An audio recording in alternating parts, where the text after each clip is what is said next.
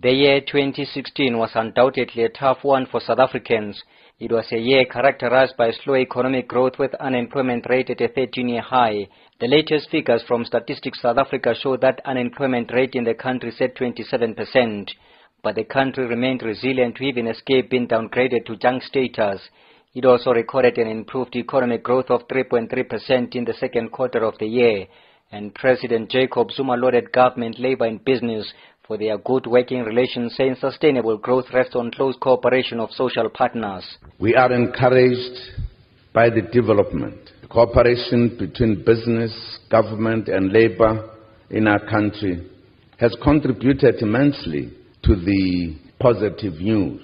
It is clear that our economy is resilient and has a potential to grow even more despite the significant domestic and global headwinds it faces. The Constitutional Court ordered President Zuma to comply with the remedial action of the Public Protector on money spent on non-security upgrades at his Nkandla residence.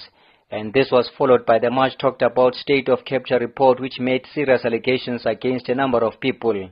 The report had since recommended that the President should set up a judicial commission of inquiry. But President Zuma is now taking the report on review. It was a hectic year for the President in Parliament. Most of his question and answer sessions were disrupted mainly by the EFF MPs, but his last for the year went off smoothly. Jaka EFF, we are not going to listen to him. We are going to move out. Thank you very much.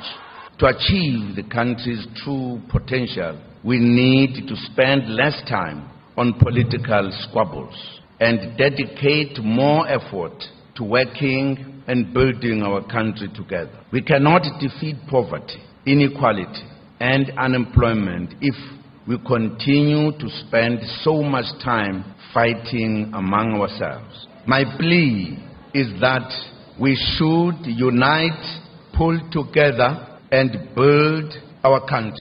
On the continental front, President Zuma turned a new page in relations between Pretoria and the continent's most populous country. He was given the highest honor addressing a joint sitting of the Nigerian parliament.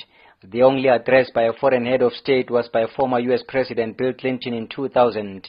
President Zuma says good relations between the two nations bodes well for Africa's development. Our message is that South Africa and Nigeria should unite and work together towards achieving the vision of a prosperous Africa in which all of its citizens benefit from its natural resources. This state visit has given me great hope that Nigeria and South Africa are ready to work together more than ever before in the promotion of prosperity, good governance, peace and security, and a better life for our people. The President continued to maintain ties with countries in the region. Relations between South Africa and Zimbabwe are now elevated to a binational commission. President Zuma said they will work together to ensure that all agreements signed between the two countries are fully implemented. It is my wish, Mr. President, that utilizing the BNC mechanism, we should, at our level, strive to provide the strategic impetus to drive this bilateral relationship to significantly higher levels. Our colleagues should know that we are going to be hands-on on the issues because we want to see changes rapidly. The President also promised to review all bilateral agreements signed between South Africa and Zambia to ensure these relations mutually benefit their citizens. We have emphasized the need to implement all these agreements. We welcome the inauguration of the Joint Commission for Cooperation launched under the stewardship of our ministers. This instrument will be utilized to ensure ongoing work and implementation of our agreements and other areas of our cooperation. We must walk the talk. We are both very ready to ensure that this commission works. We have taken a decision that we are going to review the implementation of the agreements periodically. We cannot repeat that we have agreements that must assist both countries, but we take time to implement. Speaking at the third South Africa-Botswana Binational Commission, President Zuma said sustained economic ties and investment between South Africa and Botswana is crucial for the eradication of poverty in two sister republics. The one-day meeting was attended by Botswana's President Ian Khama with several cabinet ministers from both countries, and South Africa remains an important interlocutor in the South Sudanese crisis. President Zuma says so far is happy at the willingness of that country's leadership to find lasting peace in the northeastern African country. He has met with a delegation from the South Sudanese government led by President Salva Kiir. Both parties discussed the worsening political situation in that country, and President Zuma is impressed at the progress made.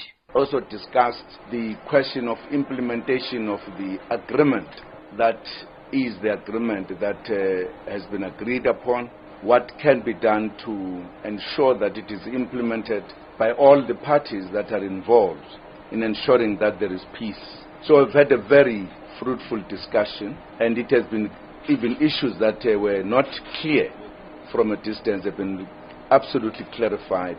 South Africa also participated in the international fora like the G20, which was held in Hangzhou, China, and the BRICS summit in Goa, India. In China, President Zuma went to Guangdong province for the Investing in Africa Forum, where he clinched a cooperation agreement between rail company PRASA and its Chinese counterpart Communication Construction Ltd.